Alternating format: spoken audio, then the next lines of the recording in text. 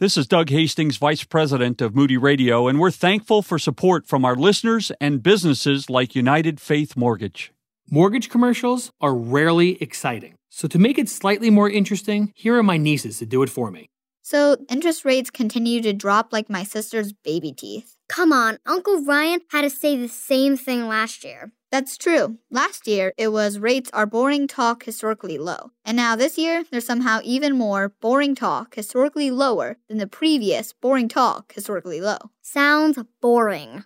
But for so many listeners who just haven't wanted to deal with it, refinancing right now could save you massive amounts of Lego sets. Rates have gotten that low. Some borrowers could potentially save hundreds monthly and tens of thousands over the life of a loan. And if you didn't put 20% down before, some could even stop having to pay PMI. Give Uncle Ryan a shot. We are United Faith Mortgage. United Faith Mortgage is a DBA of United Mortgage Corp., 25 Melville Park Road, Melville, New York. Licensed mortgage banker. For all licensing information, go to nmlsconsumeraccess.org. Corporate NMLS number 1330. Equal housing lender. Not licensed in Alaska, Hawaii, Georgia, Massachusetts, North Dakota, South Dakota, and Utah. You're listening to the Today in the Word radio podcast. This week, we bring you a 5-part series of messages Ron Blue presented at Moody Week 1988 on vision, trust, and dependence on God. Ronald Blue was coordinator of the Spanish Doctor of Ministry program and adjunct professor in world missions and intercultural studies at Dallas Theological Seminary. Now, here is Ron Blue on Today in the Word radio. Take your Bibles and let's turn to Psalm 46, please. Psalm 46. Okay, I always like to speak to the author before looking at his word. Let's bow in prayer.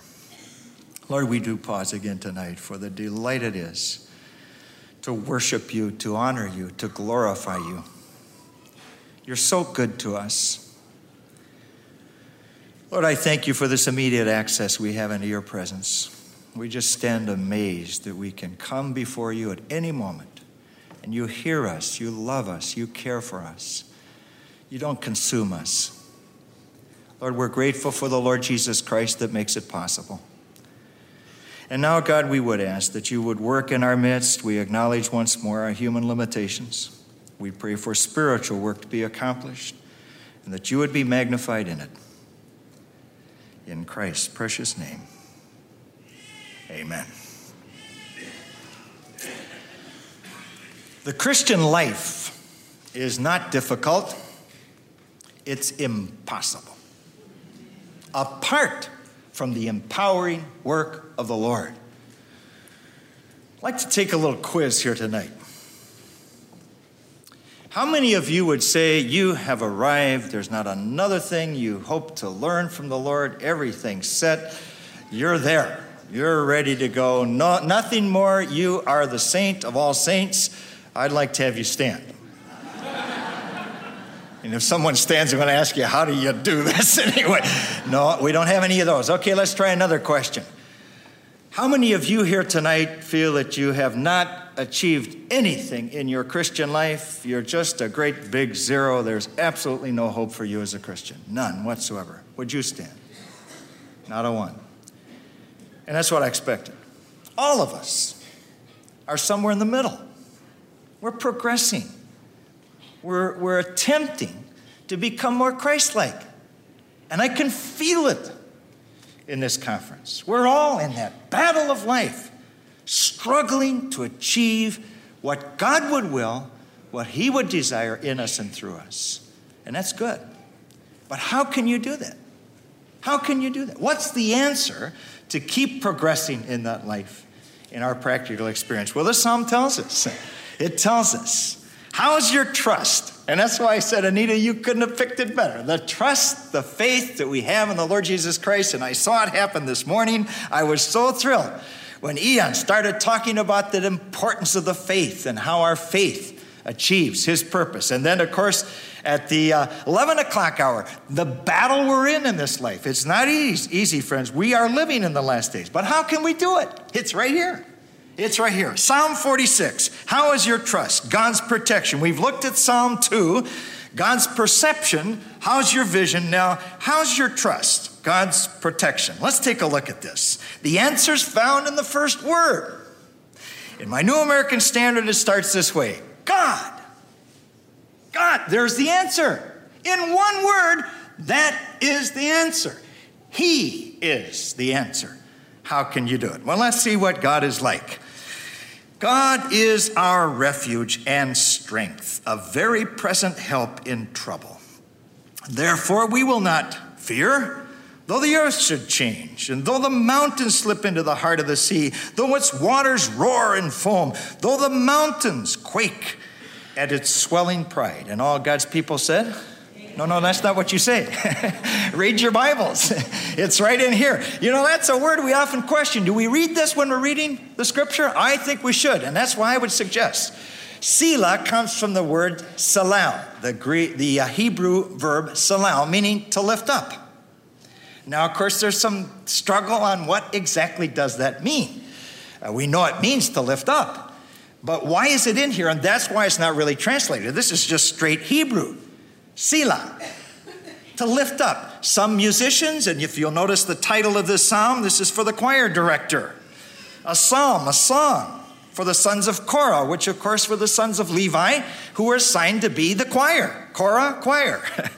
Set to the Alamoth, and of course that literally means maidens. This is probably soprano voices, soprano alto. This is a ladies' choir, ready to sing a song. Selah, for the musicians, might mean a crescendo. It's time to crescendo. Let's build this music.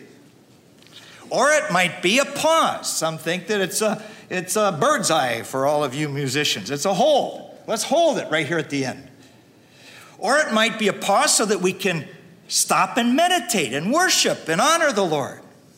Or, and here's my conclusion, all of the above. It's a time to crescendo, to hold that note, and to think about what we have just read, to worship the Lord. And all God's people said, Selah. Oh boy, you really speak Hebrew well, I tell you.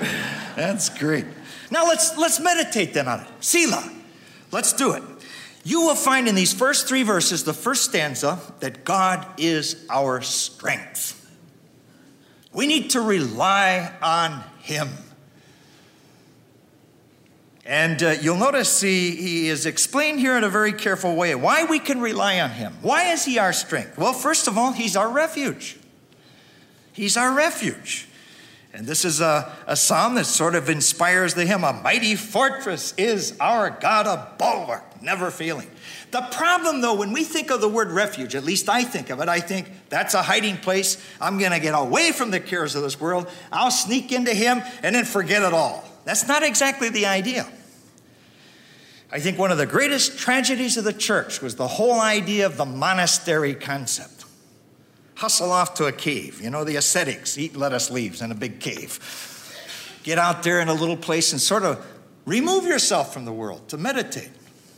Now, the meditation is good, but to remove yourself from the world is not really what it's all about. God is not interested in that. Read your Bibles. What did Christ say in His high priestly prayer? I do not ask thee to take them out of the world, but to protect them from the evil one. He wants us in this world. I think churches today, all of us probably are tending to fall into the pattern of sort of a catacomb complex, something of the monastery mentality. As someone has said, the pastor is no longer fisher of men, he's the aquarium keeper. Get everybody in neat little rows, look at the backs of people's necks, fill in the pews, and I often find pastors so concerned because all the seats aren't filled, and I keep thinking, man, if we want to fill the seats, why don't we just rent mannequins? Make it look good, get them all in there, really make it look great. And of course, in so many churches, we start at 11 o'clock sharp, end at 12 o'clock dull. Same old routine, just go through the motions. I mean, this is bad. No. Should be alive. We come to church, we come to this conference, we come to Moody Week so that we can penetrate that world again. The only light the world has is right here. This is it. We are His witnesses. God has told us so. And this is it. I'd like to pause for a second. Have you ever thought what you'd do if you were God and you were going to reach the world? Have you ever done that? I have thought about that. If I were God, I'm going to reach the world. I'm not so sure I'd choose all of you. You're a nice-looking group, but I'm not sure I'd choose this outfit. One thing I know for sure, I'd never choose me. I know myself too well. No, wait, I heard that amen. You don't have to be so excited about this thing. Now, I've thought about it. If I were God, you know what I'd do? I'd get all the stars lined up in heaven every night. Jesus saves. Wouldn't that be good? There it is, blinking on and on. You say, well, not everyone can read. Well, then I get the wind blowing in every language of the world. Wouldn't that be good? Jesus salva, Jesus saves. Wouldn't that be great? Or get some of those angels we read about in Isaiah, with 6 wings, no less. Here they come. Wouldn't that be exciting? Or I'd shout from heaven, I say, here I am, God, listen to me. He could do that. In his grace, he's let us in on this thing. But friends, we can't do it if we don't find our refuge in him. He wants us to be in him so that he can work in us and through us. How do I know that? Read on. He's our refuge. That's great. But he's also a reinforcement. He is our strength. That's why we need to be in him, so that he can be in us. He's the one that has the power. We don't have it. We have to face reality. I just prayed it, and I commonly pray that way, and it's not just to fill time. I sense it. We cannot do spiritual work. Let's face facts. Only God can do spiritual work. So we must find refuge in him so he can work in and through us. He is our strength. But there's more than that. He's our very present help. And I like the way that's put. A very present help. Not just pie in the sky talk here. He's talking about the nasty now and now, not just the glorious by and by. The sweet by and by. No, this is the nasty now. He is a very present help in trouble. And I tell you, I think that's one of the benefits of going to the mission field. I thank God for what he did in me, to say nothing of what he did through us on the mission field. It's sort of good to get pushed out there into vulnerable territory. In our home, we plan things well ahead. We usually plan about 3 years in advance, and we did this purposely. We determined that June, July, and August, a few years ago, that we would spend all of that time overseas. We didn't know where at the time, but we laid it out, said, Lord, open the door for us. We want to get back to the mission field. We've been at Dallas long enough, been in the hothouse. We wanted to get back to the field. And God graciously opened the door. We had 2 opportunities, but the very clear one that God indicated for us was to go back to El Salvador for June, July, and August. And it was in the height of the problems of El Salvador. It's still bad. Now, we needed help. In fact, Christians are wonderful to encourage you in an opportunity like that, of course. They come up to you and say, you're going to take your wife and kids where? Don't you read the newspapers? Don't you know what's going on down there? I began to think, yeah, what am I doing taking my wife and kids down there? And the Lord has a way of sort of testing you on this thing, too. See, the kids were still in school, so I had to go down in advance, and 2 seminary students went with me. But in the first week we were down there, it happened. A naval intelligence officer assigned to the United States Embassy in San Salvador was shot. I talked to students who saw it happen, students of the church where I was interim pastor that summer. And don't think a small church, please. 500 in every service, 3 morning services, 1,500 believers, and in every service, people coming to know Christ. Oh, you never get that news, do you? God is at work down there. Well, these students from our church who were on the campus saw this happen. The naval intelligence officer was sitting in his Bronco. The air conditioning had gone out, so he had the windows wide open. That's all he needed. A van pulled up, well-dressed young man stepped out with a pistol in his hand, walked over to that Bronco, fired 3 shots in Schaffelberger's head. His body slumped over the wheel. The Bronco was running. It smashed into the car in front of him. The young man said, everybody be calm. Reached in, turned off the ignition, got back in his van, and drove off. I don't want to scare you, my dear brethren, but we live in perilous times. You don't have to wait for the Third World War. We're in it. It's the war for the hearts and minds of men. And I was glad that Libby and I had figured this all out ahead of time. Or I'd have probably called and said, don't come. But we had it all figured out. We'd thought about it. We prayed about it. And I'll tell you, here's the answer right here. He's our refuge. He's our strength.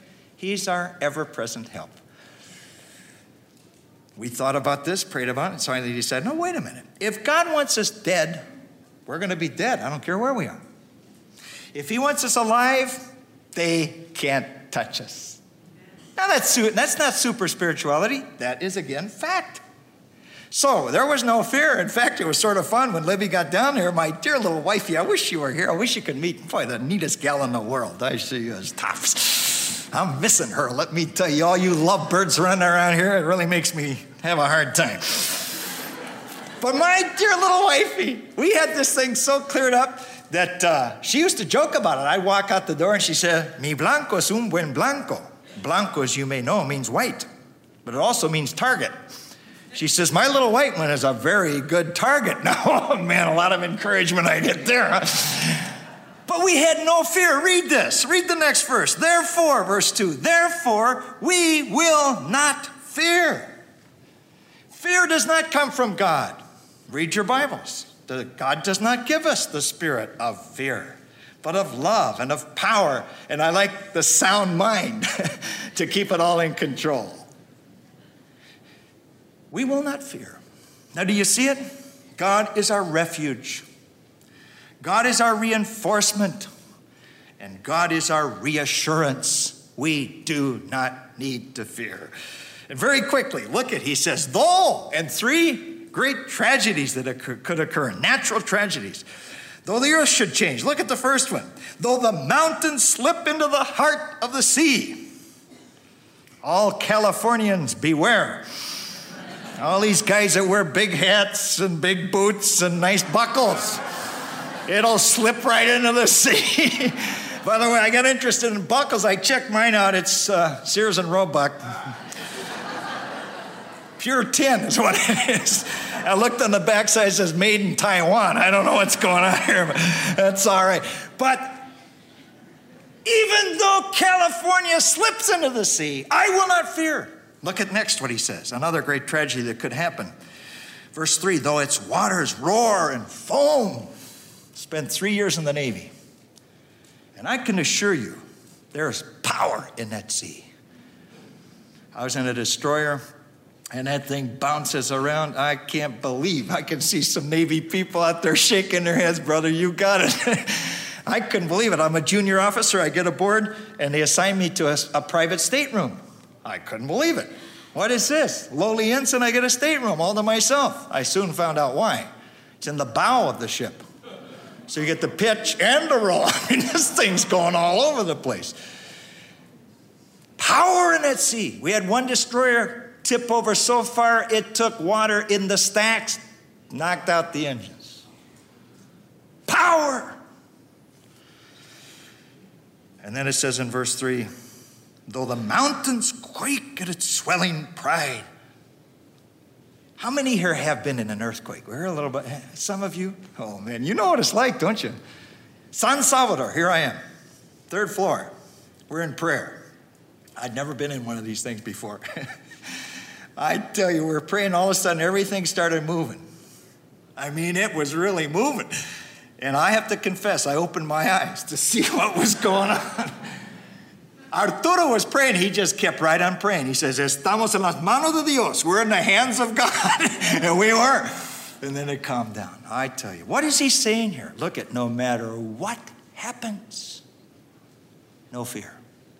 Because he's my refuge. He's my reinforcement. He is my reassurance. He's our strength. We rely on him. Now look at the next stanza, verses 4 through 7. He's our satisfaction.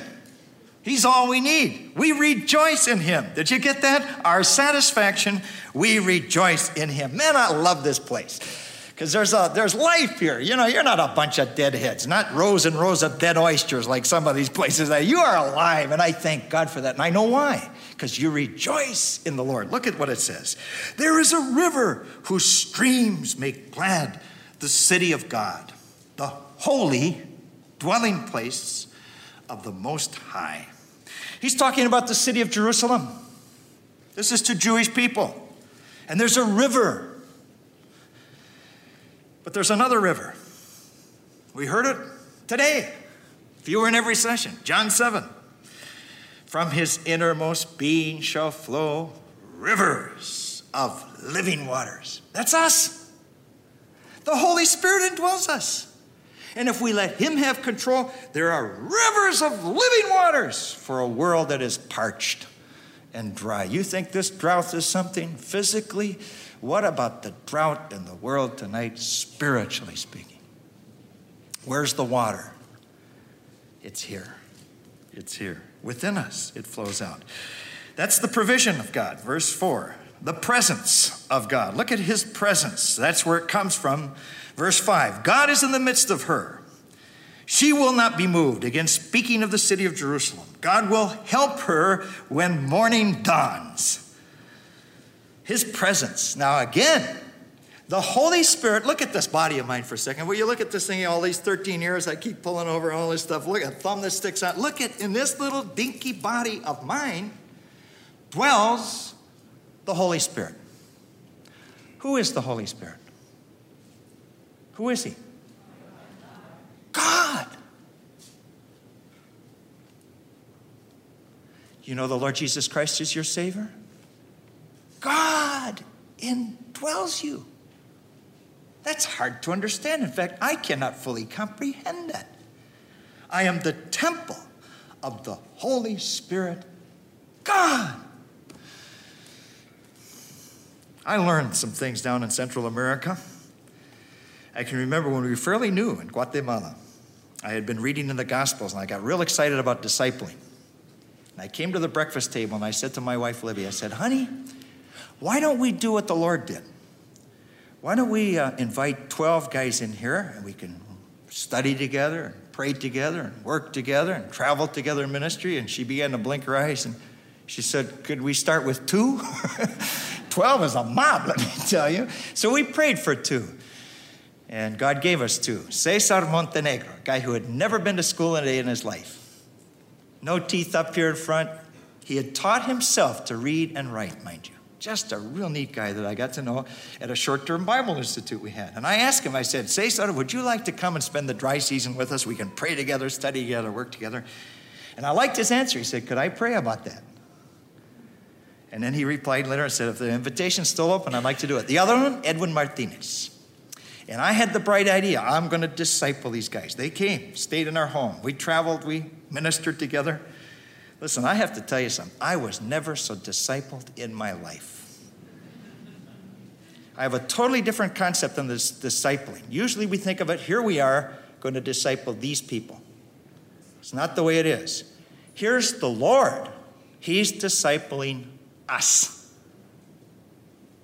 We share with each other. God works through each other so we can grow in him. And it was from Cesar Montenegro, the guy who'd never been to school a day in his life. I learned a great lesson about this truth of the living, working Holy Spirit in my life. Down in those little churches, they may not have a pastor, a full-time pastor, but they always have a loudspeaker system. That's true. That's true. Always a microphone. And there are a lot of those little churches, no electricity. You say, how do they run a microphone? No problem. They have batteries right on the pulpit, a whole box of regular flashlight batteries to power the system. Cesar Montenegro was teaching on the Holy Spirit. And he said, you can hear me fine right now, can't you? And then he wiggled the wires. He says, now you can't hear me so well, right? Got the wires back. He says, now you can hear me again. He said, what was the problem? Lack of power? No, the batteries were here all the time. It's the connection. Ooh, what a lesson. I came to Cesar after. I say, could I use that illustration sometime? He's got it. We must be connected to that power within us. Do you see it? Provision, presence, and then he talks about the power that is within us. Look at verses 6 and 7. The nations made an uproar, the kingdoms tottered. And then God raised his voice and the earth melted. The Lord of hosts is with us. The God of Jacob is our stronghold. And all of God's people said, Selah. Oh, you're wonderful. Wonderful. Now, let me get real practical for just a second.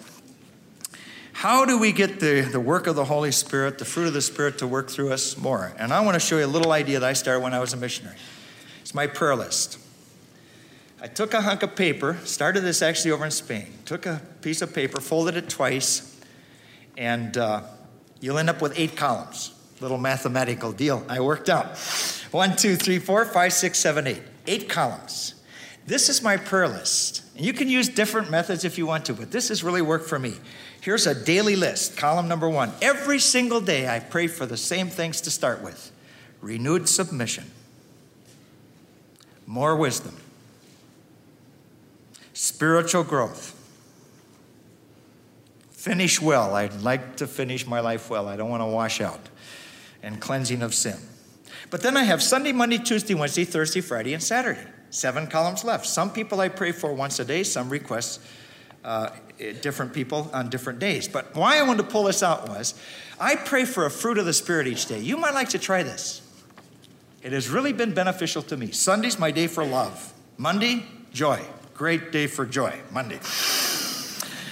Tuesday is peace. Wednesday's my hardest day, patience. My wife gave me this little card to remind me how to pray for that. It says, Lord, give me patience and give it to me right now. That's my Wednesday prayer. Thursday, kindness and goodness. Friday, faithfulness. Saturday, humility and self-control. I only pull that out to say, that's one practical way we might be able to let the Holy Spirit demonstrate in a greater way his fruit. Friends, it's not the gift of the Spirit that measures spirituality. It's the fruit of the Spirit. Final stanza. God is our strength. Verses 1, 2, 3. We rely on him. He is our satisfaction. We rejoice in him. Verses 4 through 7. And now the last stanza. He is our sufficiency. He's all we need. He's our sufficiency. We rest in him. Look at this last stanza very quickly.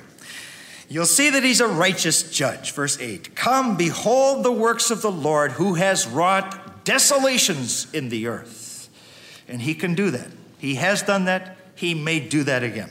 In fact, I think this is very much prophetic. I think he's speaking of the desolation of desolations, when the abomination of desolation, the man of sin will take control. Tribulation's coming. It'll be devastating. But it doesn't stop there. If you think prophetically, he's not only a righteous judge, he's also a redeeming Savior. And the King of Kings comes in verse 9. He makes wars to cease to the end of the earth. He breaks the bow, cuts the spear in two. He burns the chariots with fire. He is the only one that can bring true peace. And then it concludes about the reigning king. And here's the application. Cease striving. Don't try to do it yourself. You can't do it. Know that I am God. I will be exalted among the nations. I will be exalted in the earth. And then he repeats what he put at the conclusion of the previous stanza of verse 7, repeated word for word in verse 11. The Lord of hosts is with us.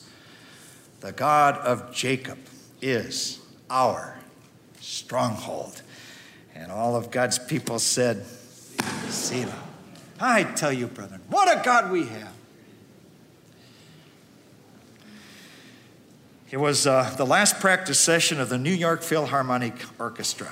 They had a guest conductor, little Toscanini, one of the finest conductors in the world, and with one of the best orchestras in the world.